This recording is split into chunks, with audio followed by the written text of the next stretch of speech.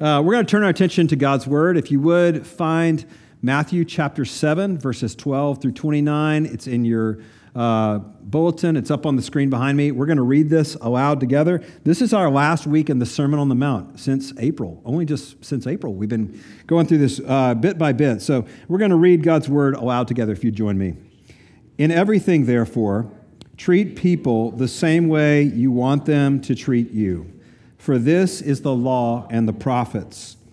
Enter through the narrow gate, for the gate is wide and the way is broad that leads to destruction, and there are many who enter through it. For the gate is narrow and the way is constricted that leads to life, and there are few who find it.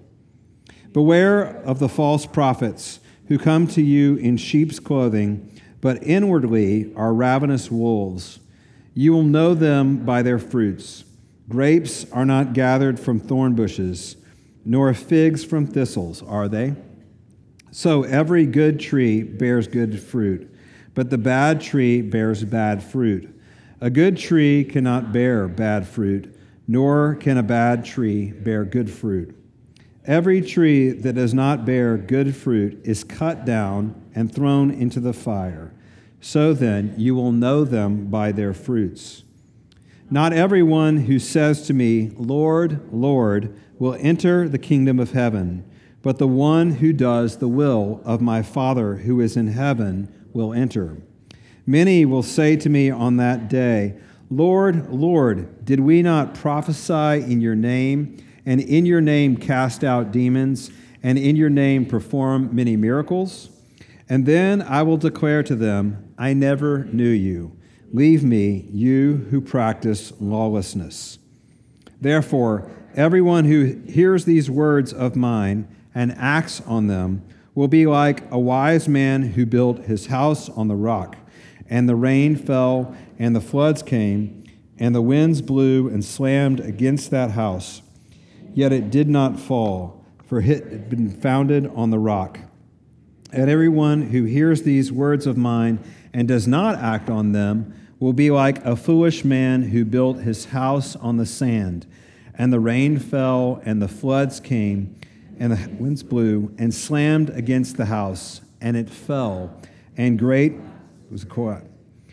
When Jesus had finished these words, the crowds were amazed at his teaching, for he was teaching them as one who had authority, and not as their scribes. This is the word of the Lord. Thanks be to God. Many of you will know the name Bo Burnham. Bo Burnham famously is a writer, comedian, director, musician who produced a film back in May of 2021. I want you to remember that, May of 2021. Very significant. The movie is called Inside, and it replicates what many of us experienced during the pandemic. And it's become extremely popular because in the film, Burnham is in this one room for the entire movie, and it's just him acting. There's all these amazing kind of light tricks that he does to make it transform the lighting in the room to create different scenes. His writing is really smart and snarky and painful and great social commentary, and also filled with some suicidal ideations. It's a really complex movie. And here's what's fascinating to me about the movie, though. Came out during the pandemic, replicates and speaks to the experience of many people during the pandemic. And yet, what I want to highlight is the reception to this movie among American audiences. Because this was a piece of art. It's a production. It's a dramatization. And even though the film all takes place in one room, the reality is that Bo Burnham did not live in one room for all that time. That was an outbuilding in his backyard. He went in and had coffee and slept in his house, and he had his life there. But he filmed the movie as if he was stuck in this room. So a lot of people were like, wow, that's exactly what it feels like. The other thing among American audiences is that people did not respond to the movie just as an art form, but as if this was a cry for help from Bo Burnham himself. And people could not distinguish, in many cases, what was art and representation and what was real. And they responded to it as if This guy needs our intervention and help right now. Now, what's fascinating about this is really how, in the same way the Sermon on the Mount, Jesus' most famous teaching, ends, where Jesus is asking us to distinguish between what is real and what looks real, and asking us, are you for real? Is your faith for real? And it's hard to tell the difference. And here's what Jesus does. Very briefly, 4 parables, 2 ways, 1 major point. So he tells these 4 brief parables, right? They're 2 gates. There's a narrow gate and there's a wide gate. The narrow gate leads to life. The broad gate leads to death. There's 2 sheeps, right? There's the real sheep, and those are wolves that look like sheep. There are the 2 trees. Both of them produce fruits, and there are the fruits that are good and the fruits that are bad. And then finally 2 houses. You know, the wise man who built his house on the rock, and the rains came down, the floods came up, the rains came down, the flood, and the house on the rock stood, right? You know your stuff, right? I knew you were with me this morning, right? And the foolish man who built his house on the, you see, you know it, right? And the rains came down, the floods came up, right? And the house on the sand went, you get to say splat in church. Great, right? Yeah, right. But each of these are a story that tells us there are 2 ways. There's a way to life and a way to death. And what's fascinating about this is a lot of times people look at the Bible and they say, oh, what you're saying is there's a hard way and there's an easy way. There's a hard way, and of course, everything with God's got to be hard, so that's the right way. And the easy way, that's the way of the world. And that's not what Jesus is saying. Or people look at this and say, oh, I get it. So there's the righteous, good people, and there's the partiers, right? There's the upright and those who are pagans. And again, no, that's not what's being described here. In each of these examples, the comparison is between something that looks really good but is not real, and something that looks really good and is real. The sheep and the false sheep, both of them look like sheep. The house that's built on the rock and the sand, from the ground up, look great. The part you can't see under the ground is the problem, right? There's a distinction here between what's real and what's not. And this is some of Jesus' scariest teaching, right? Listen to verses 21 through 23. Not everyone who says, Lord, Lord, will enter the kingdom of heaven. There's some that are real, and there's some that are not. But this is not like a new point in the sermon. Now, many of you have been around a lot of churches. You've sat under a lot of people like me, and you know how a sermon goes, right? Sermon goes introduction, like funny story. Then we go like multiple points, and then a conclusion, but a conclusion that relates back to the beginning and all the parts of the sermon. It's not like I'm preaching, and if I do a sermon on prayer, for example, and at the end I'm like, so therefore go and recycle. You'd be like, I don't understand that conclusion. It doesn't make sense. So it may feel like Jesus is sort of causing us whiplash, but the reality is this has been exactly what's been going on throughout the entire sermon. Jesus begins this sermon saying, your righteousness has to surpass those of the scribes and the Pharisees. He's like, there's a way of doing the religious acts, the rituals of religion, that looks good from the outside, giving, praying, serving, and yet is done, on the one hand, for the applause of other people, on the other hand, is done for God. Or there's the people who have a log in their eye and know it, and the ones who have a log in their eye and they don't know it. See, over and over, this entire sermon, not just the ending, has been about this point. There are 2 ways. There's a way that leads to life and a way that leads to death. And the question is, how do we know? How do we know if we have that righteousness which surpasses the scribes and the Pharisees? Jesus is sort of asking this main question at the end. Are you for real? And he gives us, if today is like the last one in the sermon now, let's treat it like it's final exam. Some of y'all are students, or you've been students recently. So at the end of the class, you get a final exam. And Jesus is giving us a final exam. And there are 3 questions on the exam. Only 3. Only 3. You got 3 this morning. And so we're going to look at the truth test, the obedience test, and the love test. That's where he's taking us. So let's look at the truth test. 2 of these little mini parables have to do with truth. There's the one about the houses, and there's the one about the gates. So the gates parable goes like this. There's a narrow gate that leads to life. There's a broad gate that leads to death. The house parable goes like this. There's a foundation for your life and house that's true, and there's a foundation that's false. Now, none of y'all really reacted to what I just said, because I just said a bunch of bad words in church. I said a bunch of things that are highly offensive. I mean, if you're paying any attention, you got a pulse in this culture? For me to say something narrow, do we want to be associated with something narrow? Anybody like to be called narrow-minded? No, that's an insult, right? Or what about this? To say something is true and something else is false. Man, that may be the biggest sin in our culture, to tell somebody what they believe in is false. Do you hear how offensive this is? Jesus is saying there's a narrow way and there's a true way. And there is a truth with a capital T, and there's a narrow way of getting in. So this is like, everybody's like, yuck, I don't want that. So let's give the alternate parables that we'd rather have. This is the alternate parables that our culture would rather have. Anybody know the one about the blind men and the elephant?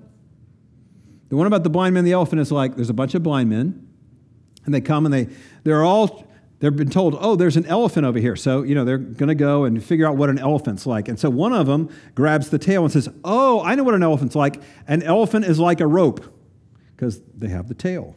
One of them's like, no. An elephant is like a wall, because they're touching the elephant's side. And they know, I can't push this. One of them's like, oh, no, you guys got it all wrong. An elephant is like a palm leaf, because they've got the elephant's ear, and it's big and floppy. Another one's like, oh, no, you're wrong. The elephant is like a hose, because they've got the trunk. Another one's like, no, an elephant is like a sword, because they have the elephant's tusk. Now, here's how the parable goes. That's what all religions of the world are like. Each of them are blind. Each of them are actually looking at the same thing. Now, that sounds really awesome and open-minded and so PC, until you realize the arrogance of the parable. Because it's being taught from the one person who says, all of you are blind and I alone have sight. And I can see that they're all just the same. Or here's another parable, the mountain. This is how this one goes. God, whatever God is at the top of the mountain. And all religions are just different pathways up the mountain, and all of you are kind of like finding your way up, and you're making your way to the top. All good people who do all the good things can get to the top. Now again, sounds so great until you realize the one person who's telling the story is the one person who says, and I, of all of you, have Google Maps downloaded in my brain, and I can see how foolish you are, thinking you have some kind of capital T truth. Here's the broad way that sounds nice and open-minded and PC. All good people go to heaven. And they can even look in this passage, right? They could say, ha, Jesus said, verse 12, what do we look in your passage? What is verse 12 commonly called? Look at it. You got a bulletin? The golden rule, right? Treat other people as you'd like to be treated. That's the way. So let's play out that hand, because this is what our culture says. The broad way is, the inclusive way, the open-minded way, is to say all good people can find God if they just treat each other nicely, right? Let's play out that hand. Here's the question then. How much golden rule do you need to do in your life in order to find salvation? How much do you need to do? So when I was in high school, and I think the grading system's changed, but 70 and over was passing. Under 70 was failing. I think now it's at 60. Yeah, okay, some of y'all nod. Right. So 70 and over was passing. But what that meant was if you got a 69 or you got a 49, doesn't matter. You're both failing, right? Both of those are failing grades. Apply that to living by the golden rule as the way to salvation. All good people go to heaven. So how much golden rule do you need to do in order to qualify you to go to heaven? See, how do you know if you get a passing grade in that? I mean, doesn't it feel a little arbitrary? If God is measuring us by this, if this is the way to salvation, is how much golden rule you do, then here's the problem. What if I get a 69 in obeying the golden rule? And I'm out just like the person who was a real jerk who got a 49. That doesn't seem fair. That seems actually really narrow. You mean I got to perform my way and I never really know how well I'm doing? That's the broad way, which is actually really narrow. Listen to Jesus, though. Jesus has a narrow way, which is really spacious. See, this is what Jesus says. Enter by the narrow gate. Here's the narrow gate. There's a gate before there's a way. See, the world's definition of like be a good person is there's a way, and if you do enough, you get into the gate. But Jesus says, no, there's a gate. Salvation through Christ alone. And that's really narrow-minded to say that, right? That's really, really narrow. But there is a gate first. And what does Jesus say in John 10? I'm the gate. What does he say in John 14? I'm the way, the truth, and the life. No one comes to the Father but by me. Here's the hidden thing about the gospel. The gospel, yes, it's super narrow. Salvation by faith alone in Christ alone. He's the gate. That's the way in. And yet it's the broadest kind of narrowness. Why? Because anybody can get in. This is why the Bible tells you, hey, there is no cause for boasting. God is not measuring based on our performance. He's measuring on Jesus' performance. By contrast, if you're on the like, hey, anybody can get there, just be a good person, what that says is there's no rest for you. You're always performing, and you never know if you've done enough. And it's actually the broadest way that sounds open-minded, and yet it's very terrifying because you never know. So, question, how'd you do on the first part of the exam? The truth test. Did you do okay on the truth test? All right, let's look at number 2, the obedience test. Obedience test. Notice the language of Jesus here in verse 24. Which house is built on the rock? Here's what Jesus says. The wise man who hears these words and does them. Or verse 21, not everyone who says to me, Lord, Lord, will enter the kingdom of heaven, but the one who does the will of my Father in heaven. In Greek, when you want to emphasize something, there was no bold or italics or underline in the parchments like there is in your computer, right? There's no way to emphasize text. And so when you read in Greek, the way they did that was by saying the same word multiple times. This is why Jesus, when he taught, would say, truly, truly, I say to you. He's not stuttering. He's saying, really important here. When Martha of Bethany is running around doing all this stuff, Jesus says to her, Martha, Martha. Right? He's really trying to get her attention. So when Jesus says here that these people, these false disciples, will say, Lord, Lord, didn't we do all these things? It means that they know who Jesus is. They know theology about Jesus. They know lots of words of Jesus, but they don't know him. I grew up in Kingsport, Tennessee, northeast corner of Tennessee, at a Methodist church. And next door to our church was a Church of Christ congregation and had a youth director in the church whose name was Rich Mullins. And I grew up around the late Rich Mullins. I grew up as he was going from youth director to contemporary Christian musician. I bought my first Rich Mullins tape from Rich Mullins, as well as the bright yellow sweatshirt that went along with it that I probably wore all during middle school and high school. I bought that from Rich. He did retreats for my youth group. I've been on a hike, me and a couple of friends, with Rich Mullins. I've probably seen him in concert a dozen times. I had a bootleg tape, cassette tape of a bunch of his songs that weren't released until years later. I know all of his words. I know lots of stuff about Rich. I know a lot of his mannerisms. And yet, when Rich died in a Jeep accident, I wasn't invited to the funeral. Why is that? Because I'm a Rich Mullins groupie. I'm a good Rich Mullins groupie. I know lots of things about Rich. I love Rich. But I wasn't invited because his family, if I had said, hey, what about me? They would have been like, depart from us, for he never knew you. Right? There's a difference. There's a difference between being a groupie and being one who knows. Right? The groupie, a lot of people are Jesus groupies. A lot of people know his lyrics, been to his shows, know lots of stuff about him, have been a lot of time around his people. But it's another thing to know him. And this is the measure that Jesus says how you know him. And it's interesting. He says this, you do what he says. You do his will. You obey his commands. By contrast, look here, the ones who don't know him, he says in verse 23, he calls them lawless. Did you see that? Lawless. Now that is an interesting term because I've just been saying that these are people who look like Christians, who do all the good stuff, who know all the stuff about God, right? And it's hard to distinguish the true from the false, and yet they are lawless. What can that mean? Well, this is what it means. This is a person who's made Jesus mostly in charge of their life. Hey, I'll surrender most of my life to you, but I sort of want to remain in control. Imagine if you're a business owner, you got a friend, and you're like, hey, I'm going to let you run my business, but I'm going to reserve the right to veto your decisions when I want to or change the direction of the company. Well, who's really in charge of the company? Is it your friend or you? It's really you.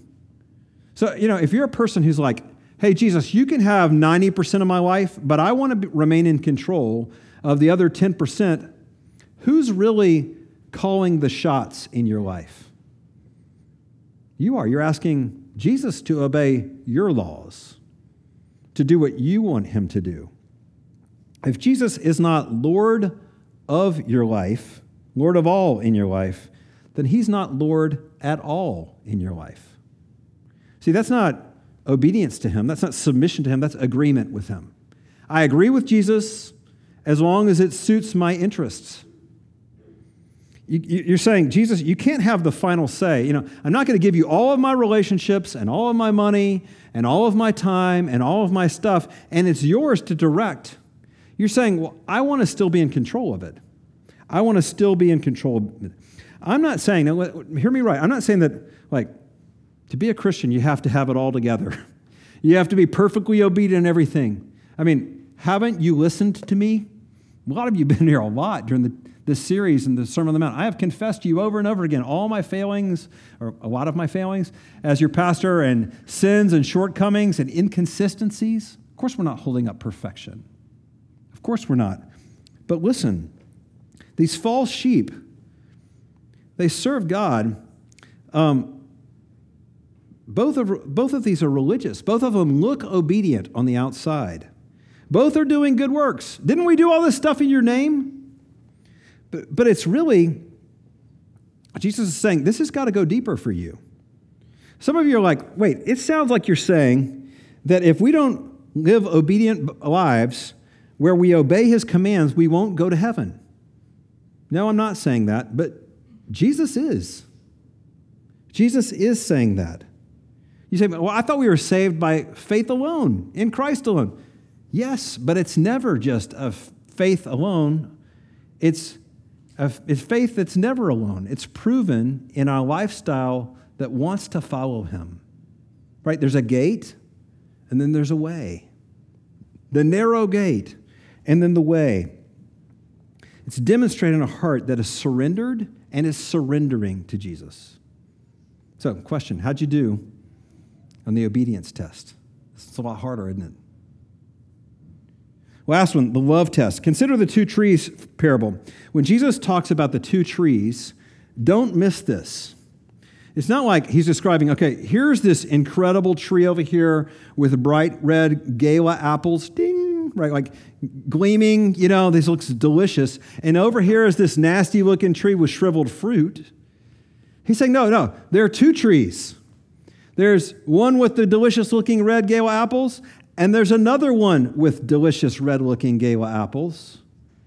And what's the difference? The difference is what's on the inside.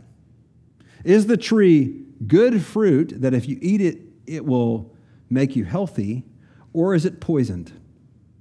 Is there something in this that's actually poisonous. Again, you get the point? Jesus is not talking about the religious versus the pagans. He's not describing like, oh, there's this guy who stays home from church and smokes dope and listens to heavy metal records backwards so he can hear what Satan's telling him to do. And then there's Christians, right? He's not saying, oh, there's the woman who loves her neighbors and there's the woman who wants to knife her neighbor's tires. No, he's saying both of these look good on the outside. Both of them look, Lord, Lord, they know the theology. Both of them look obedient. Didn't we do all these things in your names? But it's only on looking on the inside that there's a difference. So what does that mean, look on the inside? How do we do that? Well, here's where the parable of the sheep is really helpful. Because Jesus says one of the traits of the false sheep is that they are, look at this, verse 15, they are ravenous. Now that's a word I use once a week, every Sunday after preaching 2 services. I go back home and I'm like, I'm ravenous, right? I want to eat. I am so hungry. I burn a lot of calories doing this up here. So I'm starving, right? And Jesus is saying that's a characteristic of a false sheep. They want to be filled up. They want to be filled up. They're hungry for something. These are people who are doing the religious things, who know all the right language, but it's the purpose of getting something for self.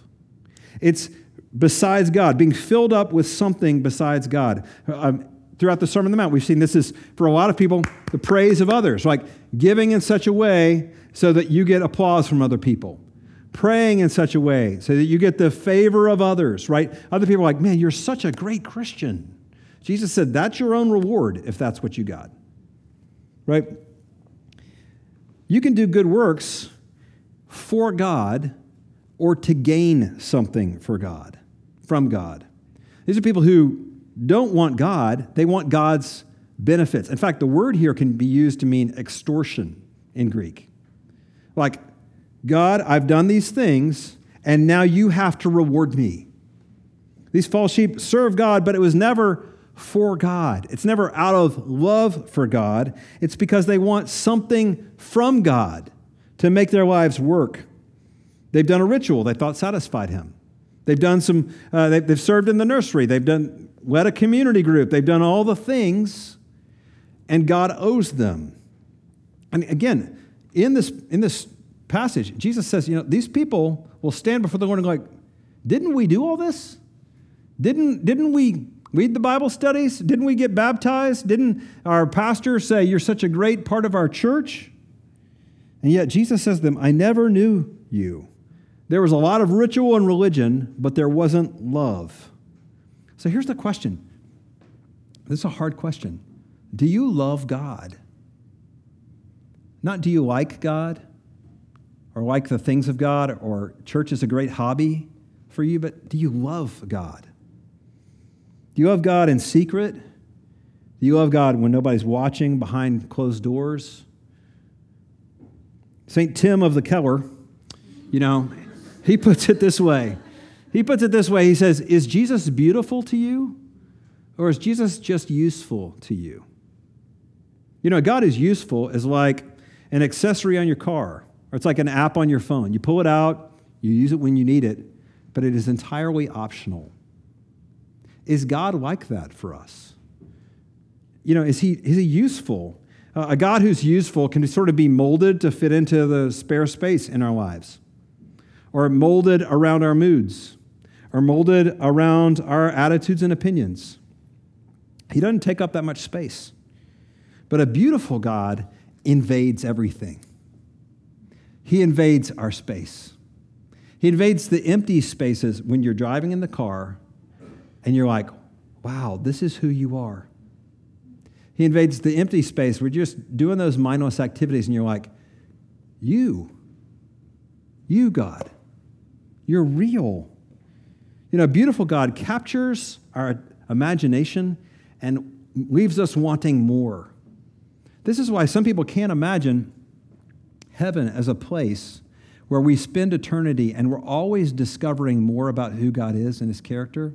And we're like, that's satisfying because he's that satisfying. Like, you mean there's more? Have you ever read the Bible and you're like, wow, there's more? See, a beautiful God to us is one where we keep going like, more, there's more. And it's more compelling, and my heart is drawn in, and I want more. So again, the question for us, here's the love test. Do you love God, or do you love the benefits of God? You know, the things that God can sort of take care of. The things that God can you're getting okay, I'm going to entrust this to you, but not the rest of it. You know, or you're optional. See, this is the love test. Do you love God? So here's the deal, okay? Time out on the sermon. Here's the conclusion. This is the craziest final exam you've ever taken. So I know a lot of y'all have taken a lot of final exams, and you've done okay. And you may, what's funny about the end of this final exam is that Jesus is not out to flunk us. Otherwise, he never would have told us this. He would have gotten to the end of the Sermon on the Mount and be like, now get out of here, all of you. Just get out of here.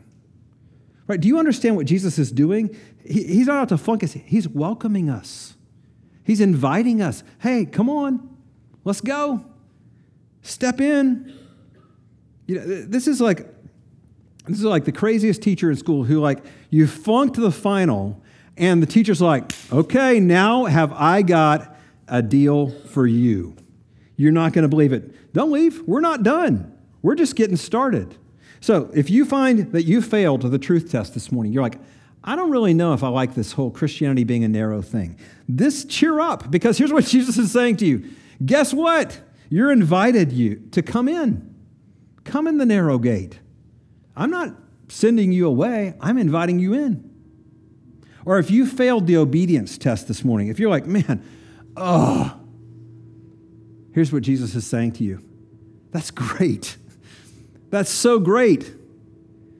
You know, it's like when Jesus goes and approaches Peter, who's washing the nets, and Peter's like, get away from me. I'm a sinful man. And Jesus is like, come follow me, and I'll make you fishers of men. I want to take you places you've never imagined. Let's go. Or if you failed the love test this morning, good news, you're in the right place. You're in the right place. That's okay too, because Jesus loves people who come to him because they are so used to loving his benefits. And he's like, there's so much more. There's so much more. And they learn oh. See, no one's being sent away today. It's like Jesus is saying, okay, so you failed the exam. You failed the truth test, the obedience test, the love test, but guess what? I've got a full ride scholarship to you to play football at a Division I school. What, Jesus? What's this going to cost me? I told you it was a full ride scholarship. It's not going to cost me anything. Oh yeah, it's going to cost you everything. I'm inviting you to come play football with me at a Division I school. I'm going to work you harder than you've ever imagined. It's going to cost you everything to come and follow me. And yet, I'm going to take you places that you could never have imagined. You ready? Are you in? Do you hear the invitation of this morning? The invitation at the end of the Sermon on the Mount is not go away. It's come here. Let's pray together. Father, we confess to you how hard it is to read your word sometimes. It's like a mirror that shows us things that we don't want to see, tells us things about ourselves we don't want to hear. This is a hard word for us this morning. We find all of us lacking, all of us failing in many ways. And yet, Lord, we thank you that this is not a go away, but a come in. This is an invitation, not a rejection. Lord, I pray, Lord, for my brothers and sisters as we gather in this room this morning, we sit under your word. We pray, Father, that you would give us the courage to continue to take steps toward you, to hear in this an invitation to a new life and a depth of a life with you. I pray, Father, that you would confirm these things in us. Lord, we pray all this in Christ's name. Amen. Let's respond to God's word together in song. Would you stand?